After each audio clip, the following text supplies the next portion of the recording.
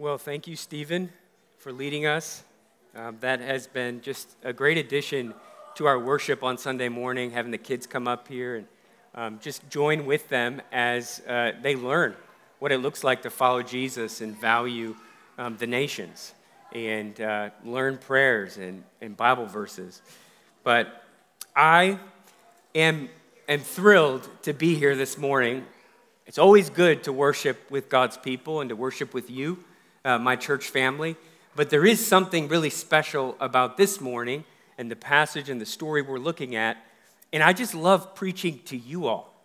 I love to preach, but there's something special for a pastor to get to preach to people that he pastors. And so I know and love a lot of you, and it's a joy just to reflect on this really important story in the life of the church. And so today's Palm Sunday, as we all know, because we raise those palms, and this is a day that really begins Holy Week. It's kind of the introduction to Holy Week. And it's where the church remembers and reflects on this story of Jesus entering Jerusalem. Ultimately, that will lead to his death and resurrection. So this is last week of his life, and there's this story of his triumphal entry. And Kyle read the story from the Gospel of Matthew, and there are 4 different Gospels in the New Testament, and each gives a unique perspective on the story that's kind of filtered through what's happened, but also through their own personality and their experience following Jesus. And so we're going to look this morning at John's story in John 12. And so if you want to flip there, that's going to be where we are, and I'm going to read that text for us. But I want to give you just a little bit of context. Whenever we're in narrative literature, it's really important for us to understand the flow of the story. And that's why it's so fascinating to study narrative literature in the Bible, because there are themes and sub-themes and characters, and the author is really trying to do something with these things. And so if we think about the context of the passage that we're reading this morning, it's John 12 to 19, the triumphal entry. But right before that, there is a very interesting story. There's a dinner party where Mary anoints Jesus with oil. And the oil that she anoints Jesus with is expensive. It was probably equivalent to a year's wages in the first century. And of course, that causes a commotion. Judas is like, "What are you doing?" A lot of us would object if a gift like that was given at a dinner party. But Mary anoints Jesus with oil. Some gospel writers talk about how she covered his entire body with oil. And that follows Jesus as he enters into Jerusalem, the fragrant aroma of this oil that he's been anointed with. And he says that it's to prepare him for his burial. But before that, in John 11, Jesus has performed one of his most astonishing miracles, raising Lazarus from the dead. Lazarus was one of his friends, and he died. He became ill, and he died. And Jesus went to Lazarus and his sisters Mary and Martha. He was friends with them. He visited them frequently. And Lazarus had died. And Jesus goes and raises Lazarus from the dead. And this story was really the climax of Jesus' ministry. So we have a transition happening in John 12, where Jesus is turning his ministry really to its final weeks. And this miracle of raising Lazarus from the dead is aggravating the buzz and the attention. It's aggravating the religious leaders. And they're saying, "That's enough. We got to deal with this guy." And they begin plotting to kill him. And it's in all of this tension between light and darkness, between Jesus and his kingdom and the prevailing beliefs of the day. It's within this tension that we find ourselves in John 12, starting with verse 12. And so I want to read it, and after I read it, I will say, "This is the word of the Lord."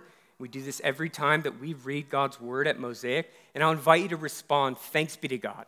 And this is a way that we participate in the reading of God's word, and we confirm that God has not left us in silence. He's provided us truth and life in his holy word. This is John 12, verses 12 to 19. The next day, the large crowd that had come to the feast heard that Jesus was coming to Jerusalem.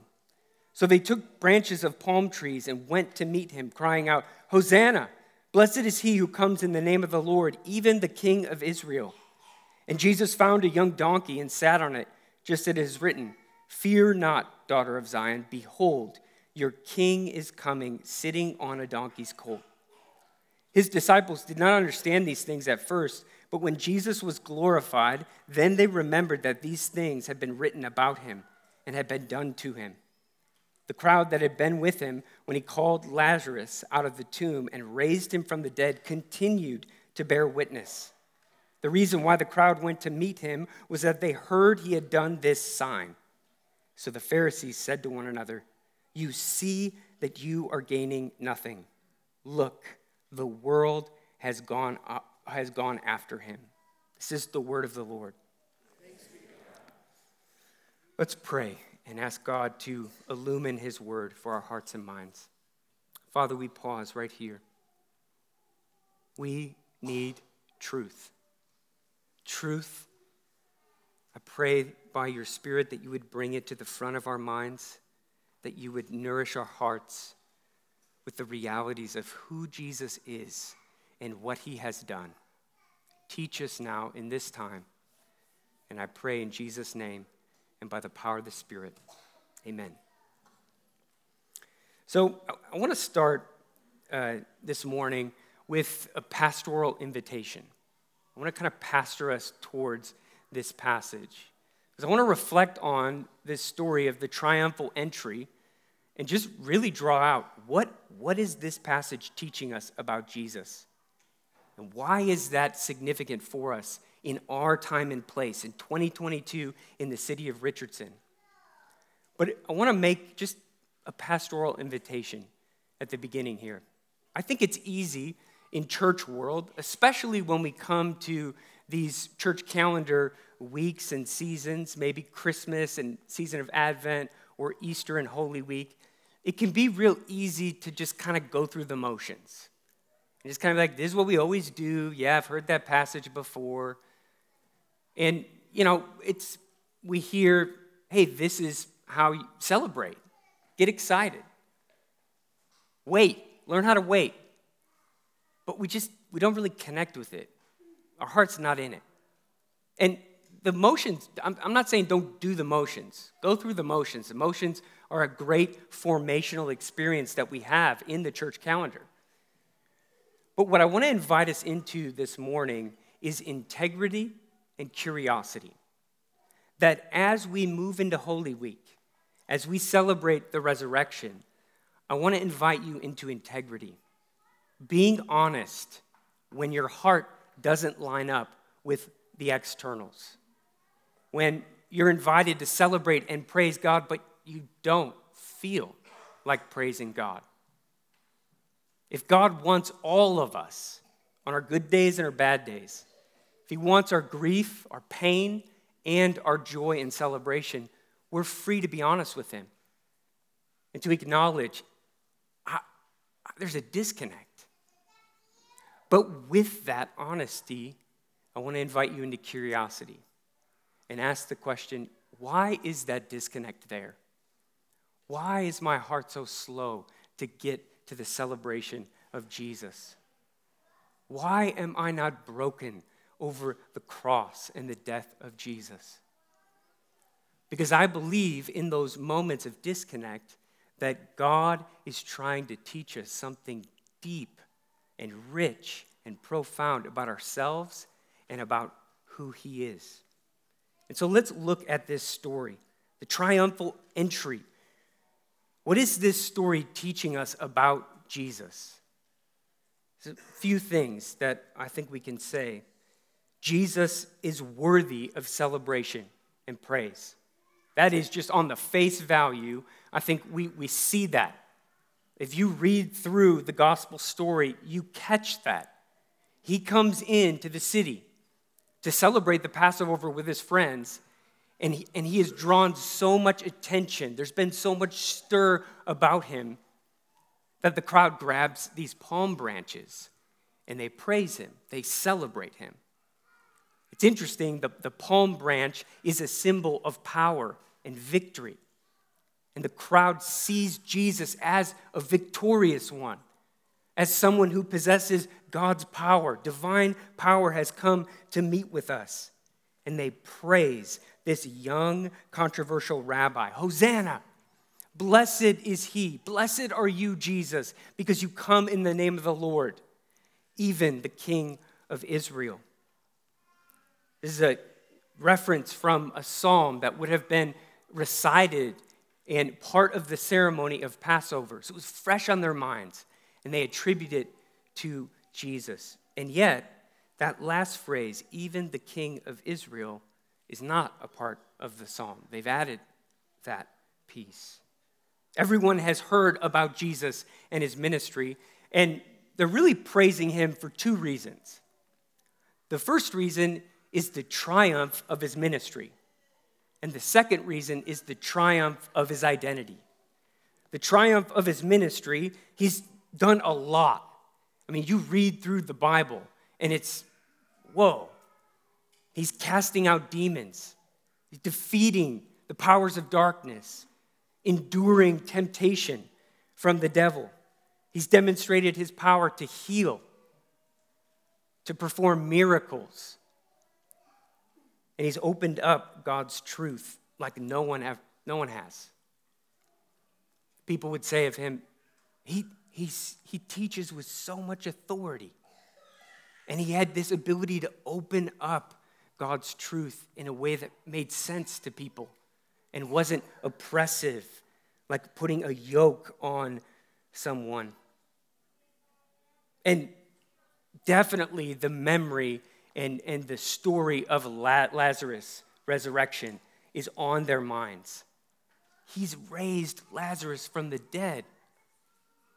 And this is Jesus' victory. And he performed this miracle to demonstrate that he had power over death, ultimately to foreshadow his cross, the cross and resurrection. But then also, there's a triumph of his identity. And this is important, and it's significant, and it's robust. But all throughout the gospel stories, we see little whispers and pictures of people attributing an identity to Jesus that is really significant in the Bible. We see Jews and outsiders. You think about Nicodemus, who was a Pharisee, a religious leader of the day, and he snuck to see Jesus in the middle of the night. And he said, "Rabbi, we know that you are a teacher from God, for no one can do these signs that you do unless God is with him." The Samaritan woman who meets with Jesus at the well, she interacts with Jesus. Eventually she says, "Sir, I perceive that you're a prophet." There's something unique about Jesus. When Jesus feeds the 5,000, he multiplies fish and bread for the masses. And it just keeps multiplying and multiplying. At the end, the crowds, they proclaim, "This indeed is the prophet who is to come into the world." And this prophet was known as the Messiah. And we read in John's gospel that at a certain point, the crowd was trying to force him and make him king. They wanted him to take his throne. But Jesus slipped away and disappeared. And we have to remember that these are people who have been oppressed for years. There hasn't been a prophet in 400 years. And Jesus shows up on the scene. They've heard whispers of John the Baptist, but Jesus is with the people. He's teaching. He's in town. He's meeting with folks. He's performing miracles. And they wonder, is this the Messiah? Could it be? All throughout the Old Testament, there has been this promise of a figure, this messianic figure who would deliver and save God's people and establish a forever kingdom. He would rise up as a prophet like Moses from the royal lineage of David and bring peace and restoration to Israel. And the hope, the messianic hope in the Old Testament, it is multifaceted. There's a lot of descriptions, and it's very robust. But two things jump out, two categories. First category is a political king. There's a political king who would have a forever kingdom and reign in righteousness and peace. And then the second one is a priestly king. Isaiah talks about him as the suffering servant who would deal with sin and serve as an intercessor. Jesus fulfills this messianic hope, but he also expands God's salvation plan to all nations. And this aggravated people in Jesus' day. There was a nationalistic bent on the hope of Messiah, and Jesus presses against this because this is a part of God's plan of redemption. Because Jesus is worthy of celebration and praise, but he's also what humanity has hoped and longed for. He's what we all crave and long for. Because the promise of Messiah is the promise of a Savior King for all nations, to bring unity, to bring peace, and to reign in righteousness and goodness and love and compassion. One who offers salvation from sin, death, and the devil, in a restored kingdom. But this Savior King comes in an unexpected way. And we see that in this story. And that's what this story is trying to get us to see. That God often shows up in our lives in unexpected ways. Jesus shows up riding a donkey, not a war horse. This idea of a triumphal entry was very, very common for the crowds. They got it. They almost created it. But typically, it was a king coming on a war horse or with an entourage of glory and jewels. Everybody's in their uniforms. And Jesus comes riding on a donkey. He wasn't wearing armor. He was probably wearing just a cloak that resembled his hometown in Nazareth, a rural town. He smelled like perfume, not blood and sweat. He shows up in this unexpected way, and we wonder, what is that about? Why is Jesus showing up on a donkey? The donkey was not an animal that a war hero would be riding. It was an animal that resembled an animal that a man of peace would ride. A priest, a merchant, someone who is bringing a message of peace and a ministry of peace. And this is definitely a symbol of Jesus' humility, but it's also a theological statement. The image of Jesus on a donkey gives us a window into what God is like.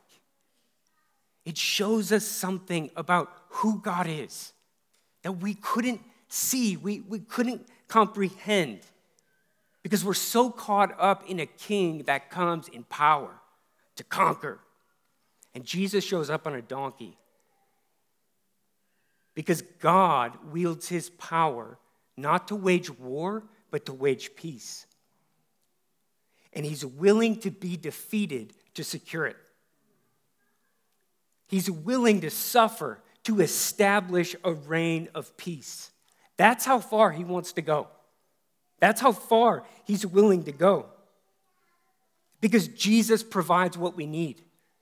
God has provided what we need in Jesus, not what we want, not what we often expect. He's provided what we need. There's a deeper story going on in this story about Jesus riding on a donkey, triumphant as a king. There's a deeper story because the Jews had this well-developed, deeply embedded belief that when Messiah would come, he would conquer Rome and establish their nation as like a superpower, That's what they wanted. And remember, like we understand, this nation has been oppressed for years, and there hasn't been a prophet in 400 years. And they desperately want to experience victory. They want to experience redemption and deliverance from oppression. They had this really well-developed understanding of the political Messiah, the king coming in to reign, setting up Israel as a superpower. But the priestly king was just kind of in the shadows. This idea of a suffering servant, it didn't take center stage. And I was reading about this passage and some of the Old Testament passages that are referenced, and I read somewhere references to rabbinic literature where they actually are struggling to see how these two themes come together. Because of their situation, they took the promise of Messiah and attached it to their own agenda. They took the promises of God and filtered it through what they wanted, what they craved, what they expected, and they missed God's plan. Excuse me. Throughout Jesus' ministry, he had been dropping hints all along the way that the Messiah must suffer and die. He dropped it all throughout his ministry, and the disciples they were deaf to it. I don't know if you ever experience, if you're married with your spouse and they have selective hearing, and you say, like, don't you remember I told you that like 4 times? I honestly, I really have no recollection of you ever telling me that. Right? That's what we do oftentimes. We tune things out that don't really fit our personal agenda. And that's what the disciples did. And even at one point, Jesus is unpacking this reality. He's saying that the Messiah he's going to be betrayed, he's going to suffer, and he's going to die. And Peter rebukes Jesus at one point. He pulls Jesus aside, hey, listen, man. Yeah, about all that, you don't need to do that. Like, we got a great plan. We got a good thing going. This is what he rebukes Jesus. And what this tells us is that this belief is so deeply embedded in the Jewish consciousness. The crowds are celebrating their own idea of a king who will conquer Rome and take back their nation. And the moment they realize Jesus isn't going to do it, they turn on him. They turn on him bad. Hosanna on a Sunday, crucify him on a Friday. He showed up in an unexpected way, and he didn't give them what they wanted. So they dropped him. This deeper story is what I believe God is inviting us to hear and to receive and to consider. Yes, Jesus is worthy of celebration and praise, and he is everything we have longed for and hoped for. But Jesus also provides what we need, not always what we want or expect. There's an article that I was reading about someone's reflection of this story, the triumphal entry, and his journey with a chronic pain illness. It's a great article. And he says this towards the end of the article. He says, Jesus is a king, but not the kind they wanted. He will serve rather than be served. He will die and not be killed. He enters unarmed, waging peace. This makes a larger point that God does not intend to meet our expectations. Instead, he meets our needs. God's plan was different than the crowd's plan. This is a story of triumph. It is. And Stephen was talking about, we see the story through the lens of the cross and resurrection. And we say, yes, this celebration Jesus is worthy of it. He has triumphed. But his triumph was not in conquering Rome. His triumph was not claiming his throne and building some superpower. His triumph was on the cross, where he died, where he suffered, where he bore our shame. And even while he does it, he says, Father, forgive them, for they know not what they do. Even on the cross, we see a glimpse of the mercy of God. In Jesus, we have a king who sees past the noise, past the circumstance, past the brokenness of the world to provide what we need. And what we need most deeply, most importantly, is forgiveness and reconciliation with God. And Jesus, through his work on the cross, he provides forgiveness and reconciliation with God. And what that does is it establishes a restored relationship with God through the work of Jesus by the power of the Spirit. And it's in this restored relationship that we receive wisdom from God, that we receive power to endure life in a broken world, where we receive safety and security in the arms of the Father. This is what we need. And the question that I think is worth reflecting on is what if our disappointments with God are actually invitations? Most of us have had an experience in our Christian life. Maybe it's an illness. Maybe it's a family struggle or a bad boss. Whatever it is. And you pray and you pray and you pray, and God doesn't answer. He doesn't do anything about it. He doesn't heal. He doesn't get you a new boss. And we're left to endure and to keep the faith and live out the gospel. And there's a disappointment there. And I wonder if those disappointments are actually invitations to reflect on something deeper, something richer, something more profound. That what if there's an opportunity in that to feel the freshness of God's goodness amidst suffering? What if there's an opportunity to affirm and delight in the sufficiency of Jesus as we endure a trial? And that's the invitation, is just be curious about that. To consider, hey, Jesus provides what I need, but it might not line up with what I want. I think that this can help us. Because if Jesus provides what we need, then we can thrive. We can thrive in a broken world as sinners and sufferers, as people who are hurt and wounded. We can thrive because Jesus is enough, and he's worthy of being celebrated. He's what we crave, and he provides what we need. What this story teaches us is this: that worshiping Jesus is about trusting who he is and what he is doing, even if it doesn't line up with what we want. Trusting Jesus for who he is as a Lord and Savior, as the King riding on a donkey, waging peace, not war.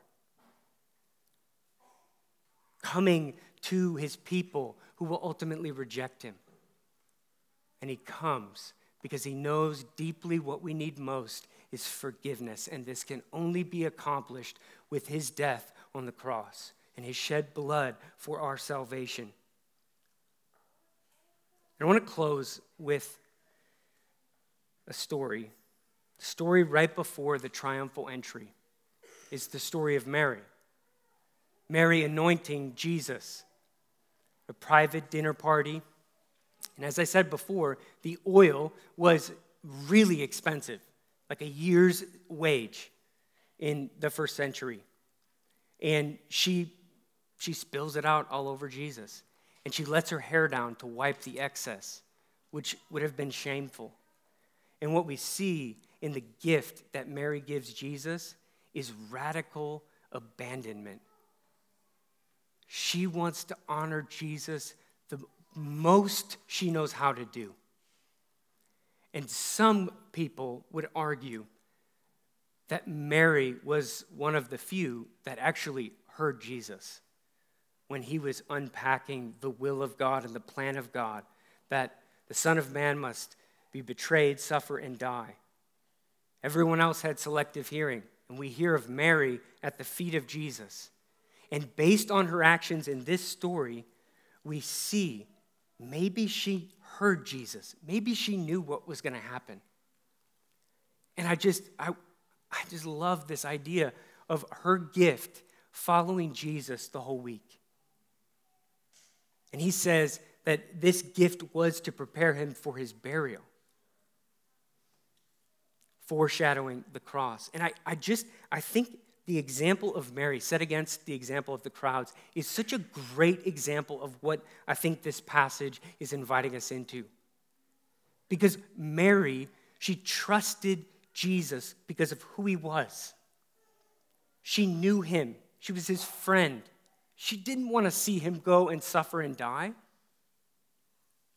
But she heard him, even when it didn't line up with what she wanted. And it's from that place that she honors and worships Jesus in a way that is so profound and rich. And I wonder if God is trying to grab our attention when he doesn't answer our prayers, when he doesn't deliver us from a trial. But he's enough. He's good. And the story of Jesus on a donkey is helping us get a window into what God is like. He's not a God that is waging war. He's a God that wages peace. Let's pray.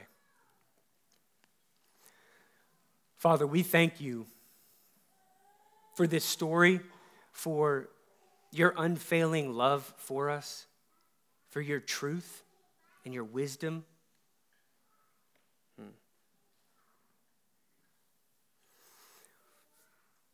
And I know who I'm preaching to.